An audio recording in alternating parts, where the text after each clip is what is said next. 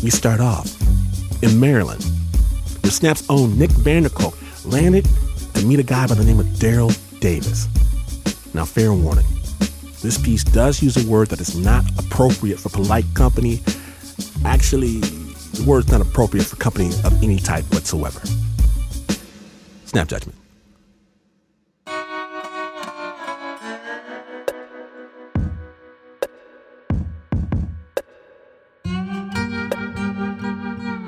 In 1983, country music had made a resurgence in this country.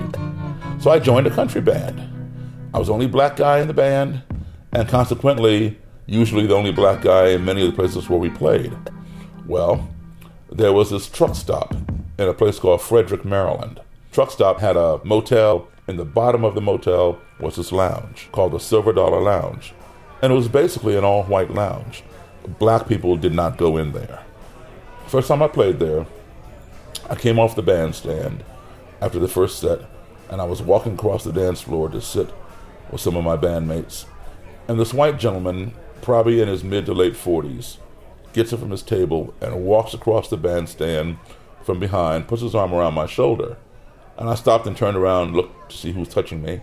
And he says, "I really like your all's music.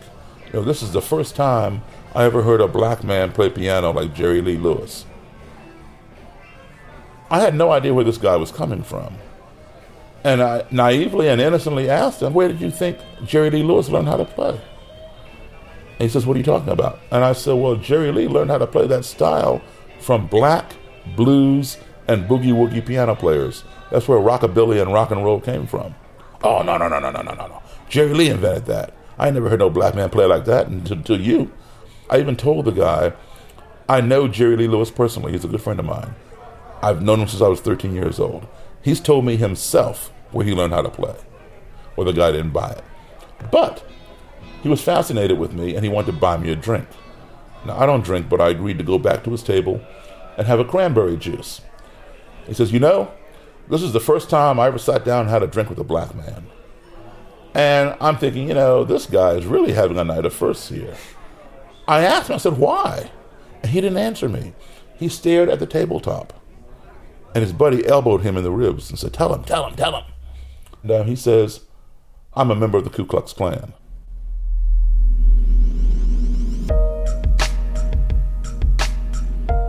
I started laughing. I figured, okay, this guy thinks I'm jerking him around about Jerry Lee Lewis, so he's going to jerk me around about the Klan. While I'm laughing, he goes inside his pocket, pulls out his wallet, and hands me his Klan card. His looked like it had a Klansman on horseback, and then on the other side was this red circle with a white cross and a red blood drop in the center, which is the Ku Klux Klan insignia. It's called a Mayoke, or blood drop emblem. I stopped laughing because I recognize that stuff. This is for real. So now I'm wondering, what the hell am I doing sitting at a table with a Klansman? And I gave him back his card, and we talked about some other things. The guy gave me his phone number. He wanted me to call him anytime I was to come back to this bar with this band, because he wanted to bring his buddies, right, his Klan buddies, to see this black guy play piano like Jerry Lee Lewis.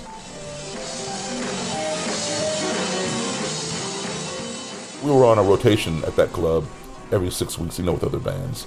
So I called the guy like on a Wednesday or a Thursday and said, "Hey man, I'm going to be at the Silver Dollar, come on out." He'd come, and he'd bring his Klansmen and Klanswomen friends, and they'd gather around and watch me play. They'd get out there on the dance floor and dance. There were some who didn't want to meet me, they were kind of standoffish, just like, watch me from afar, but I knew it was them.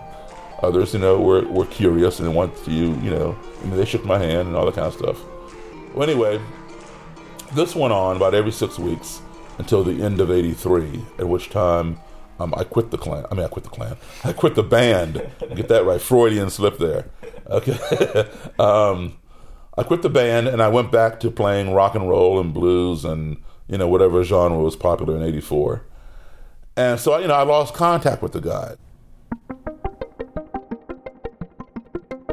Music is my profession, but learning more about racism on all sides of the tracks was my obsession. I began collecting everything I could get my hands on that dealt with white supremacy, black supremacy, anti-Semitism, the Nazis in Germany, the neo-Nazis over here, the Ku Klux Klan, things like that.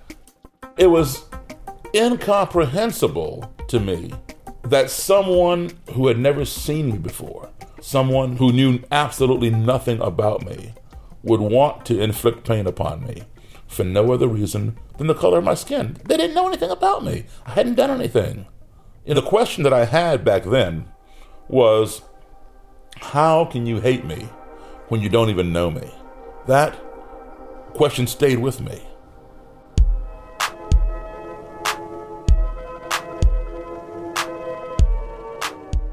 Eight years later, I decided I want an answer to my question. So I'm going to interview all these racists. I need to write a book. So I chose the Klan because, man, I could have chose, the Nazis, but I had made some kind of relationship with this Klansman. So I'm going to track down that Klansman from the Silver Dollar Lounge. He had moved. He did not have a phone, but he had an address. So unannounced, I went by his apartment one evening. Okay? I knock on the door, right? In this hallway. And he opens the door. He says, Daryl, what are you doing here? And he steps out into the hallway and looks up and down the hallway to see if I brought anybody with me, right? Well, when he stepped out of his apartment, I stepped in. So he turns around, he comes back in. He goes, what's going on, man? Are you still playing? What's going on? I said, yeah, I'm still playing, man. But listen, I need to talk to you about the Klan. I said, you remember, right? He goes, well, I was. He said he'd quit, and he went into this long story. Well, I said, where's all your Klan stuff? And he says, well, they came and got it. Apparently, he had not paid off his robe and hood, and they came and repoed it. And I said, do you know Roger Kelly? Yeah, I know Roger. Roger was my Grand Dragon. In their terminology, they called the state leader the Grand Dragon.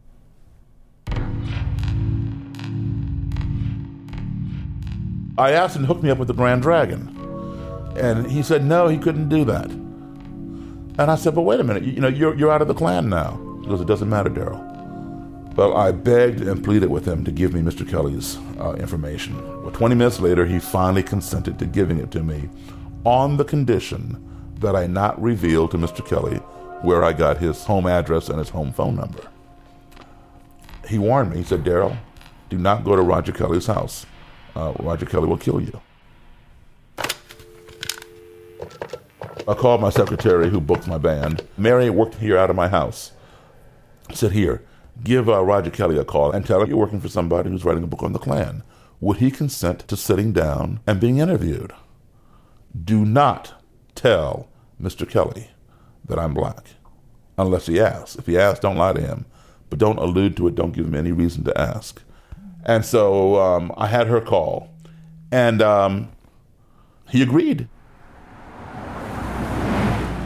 We set up the meeting for the motel right above the Silver Dollar Lounge, and at 5:15 on a Sunday afternoon. Mary and I got there early. I gave Mary some money, and I sent her down the hall to get some soda and put it in the ice bucket so I would be able to offer my guest a beverage. I had no idea what this man was going to do when he saw me. Was he going to freak and attack me because I'm black? Was he going to say, I'm not talking to you, and turn around and leave? Or was he going to come in and be interviewed like he had agreed to do? I was not armed. My secretary was not armed. Right on time, knock, knock, knock on the door. Mary hops up, runs around the corner, and opens the door. In walks the Grand Nighthawk. Nighthawk in Klan terminology means bodyguard. He's wearing military camouflage fatigues, the Ku Klux Klan insignia, and on his right hip, he had a gun. Mr. Kelly is walking directly behind this guy in a dark blue suit. The Nighthawk turns the corner, and upon seeing me, he freezes instantly. Mr. Kelly bumped into his back, and they stumbled around, trying to regain their balance, looking all over the room like, something's wrong here. I get up and I walk over. I said, hi, Mr. Kelly. Put my hand out. My name is Daryl Davis.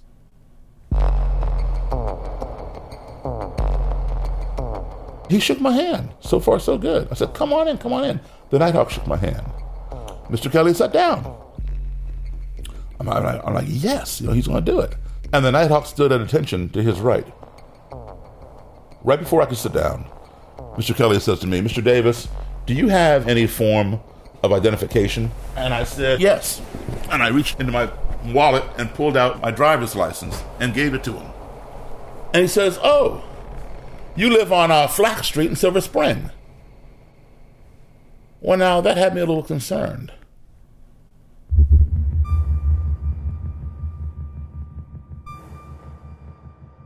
Why is this man reciting my street address?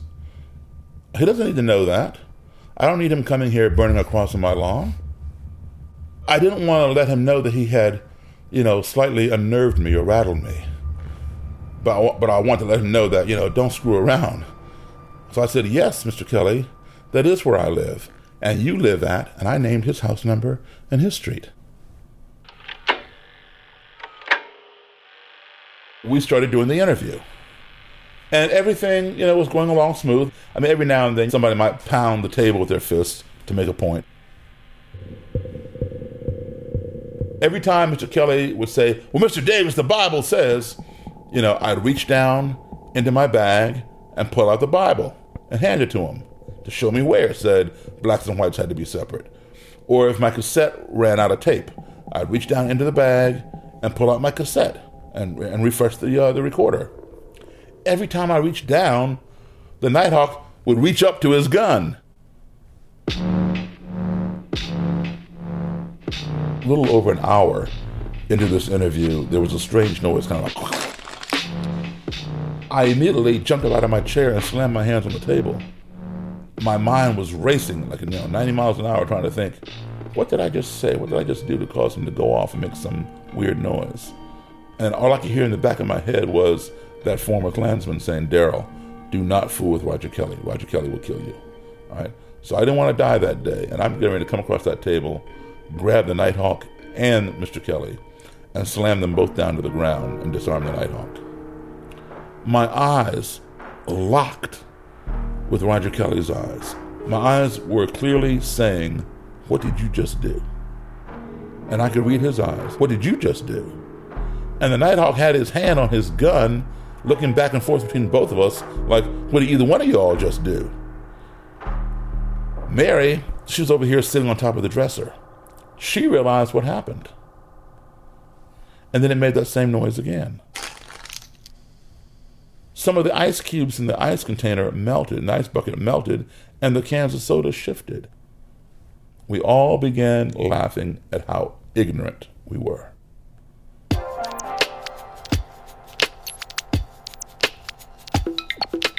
We continued with the interview, and there were no more problems. At the end, I shook their hands and thanked them for their time, and Mr. Kelly gave me one of his Klan cards. And he said, keep in touch. And I was thinking to myself, I didn't say it, but I was thinking to myself, what? I didn't come here to make friends with the Klan. I came here to find out, how can you hate me when you don't know me? And he didn't like me. I mean, he told me as much. On the way back home, I said to Mary in my car, I said, I rather like Roger Kelly. I like him as a person. I do not like what Roger Kelly stands for. But I found that we had more in common than we did in contrast. Basically, what we had in contrast was how we each felt about race. Other than that, we agreed on a lot of things in common. We need to get drugs off the street. We need better education for kids. Things like that. We can agree upon. So whenever I had a gig up in his county, I'd call him and say, hey man, I'm playing here or playing there. Come on out. He'd come. He'd bring the Nighthawk with him, but he'd come. Sometimes I would invite him down here. He'd come down here. He'd sit right over there on the couch. Sometimes I would invite over some of my Jewish friends, some of my black friends, some of my other white friends, just to engage Mr. Kelly in conversation with somebody other than me. I didn't want him to think that I was some exception. I wanted him to talk to other people. After a while, he began coming down here by himself. No Nighthawk. He trusted me that much. All right? After a couple years, he became Imperial Wizard. He was elevated from state leader to national leader. Imperial Wizard. He began inviting me to his house. Welcome to this final hour of CNN Sunday Morning. Friendship can transcend all kinds of boundaries. Just look at us. And two men in Washington area are showing that even an African-American man and a member of the Ku Klux Klan can find common ground. CNN's Carl Rochelle reports. Davis is one of the few African-Americans you will ever find attending a KKK rally. More than attending, he is welcome. I got more respect for that black man than I do you white niggers out there. We get to know one another and we do different things, it hasn't changed my views about the Klan, because my views on the Klan's been pretty much cemented in my mind for years. And I believe in separation of the races. I believe that's in the best interest of all races. I'm a follower right man to hell I'm back, because I believe in what he stands for and he believes in what I stand for. A lot of times we don't agree with everything, but at least he respects me to sit down and listen to me. And I'll respect him to sit down and listen to him. The strange relationship of a KKK wizard and his black buddy. In Washington, I'm Carl Rochelle, CNN Sunday Morning.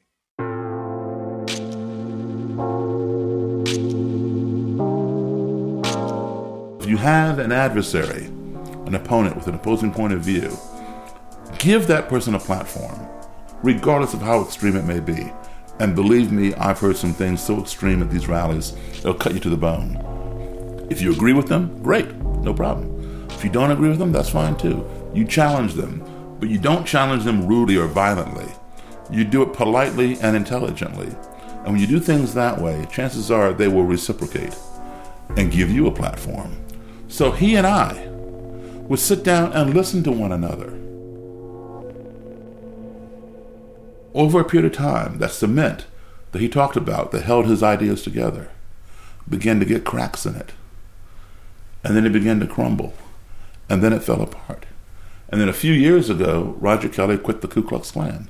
He no longer believes today what he said on that videotape. Okay? And when he quit the Klan,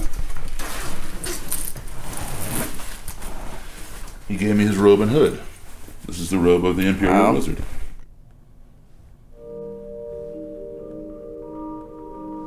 When the three Klan leaders here in Maryland, Robert White, Roger Kelly, and Chester Doles, and I became friends with each one of them.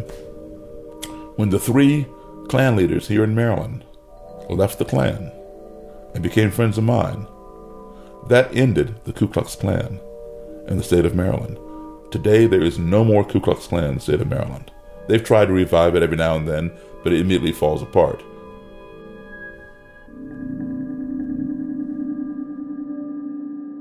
Do you think there's a danger at all that there's some sort of like tacit approval happening? That he can sort of point to you and be like, hey, this black guy, we're cool, so therefore my separatist beliefs are right. Some of them might feel that way, yeah, sure. I mean, I know where I stand, and I never let it, let it be questioned. Right. I mean, they know that I do not approve of separatism or supremacy or whatever. But I have no problem sitting there, shaking their hands. I maintain my beliefs. Have you ever gotten criticism from black folks? Or of course, absolutely. Now, black people who are friends of mine, who know me, understand where I'm coming from. Some black people who have not heard me interviewed or who have not read my book, some of them jump to conclusions and prejudge me, just like the Klan. I've been called an Uncle Tom. I've been called an Oreo. I had one guy from an NAACP branch chew me up one side and down the other, saying, we've worked hard to get 10 steps forward, and here you are sitting down with the enemy having dinner, and you're putting us 20 steps back. I pull out my robes and hoods and say, look, this is what I've done to put a dent in racism. I've got robes and hoods hanging in my closet by people who've given up that belief because of my conversations of sitting down to dinner, and they gave it up. How many robes and hoods have you collected? And then they shut up.